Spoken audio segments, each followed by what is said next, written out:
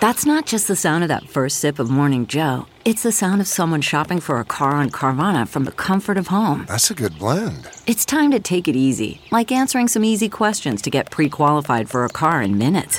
Talk about starting the morning right. Just like customizing your terms so your car fits your budget. Visit Carvana.com or download the app to experience car shopping the way it should be. Convenient, comfortable.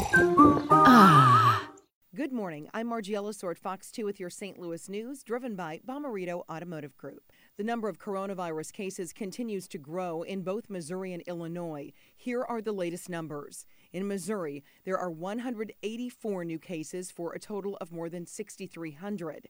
218 Missourians have died. Illinois reports 1,800 new cases and 123 deaths. There are now close to 37,000 cases. Those numbers prompting Governor J.B. Pritzker to add 5 weeks to the stay-at-home order for Illinois, which has already been in place for 5 weeks.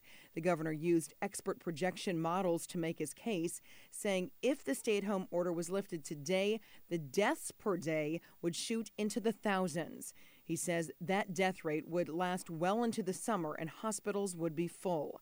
The governor acknowledged that this is the most difficult point of the journey in the fight against the coronavirus.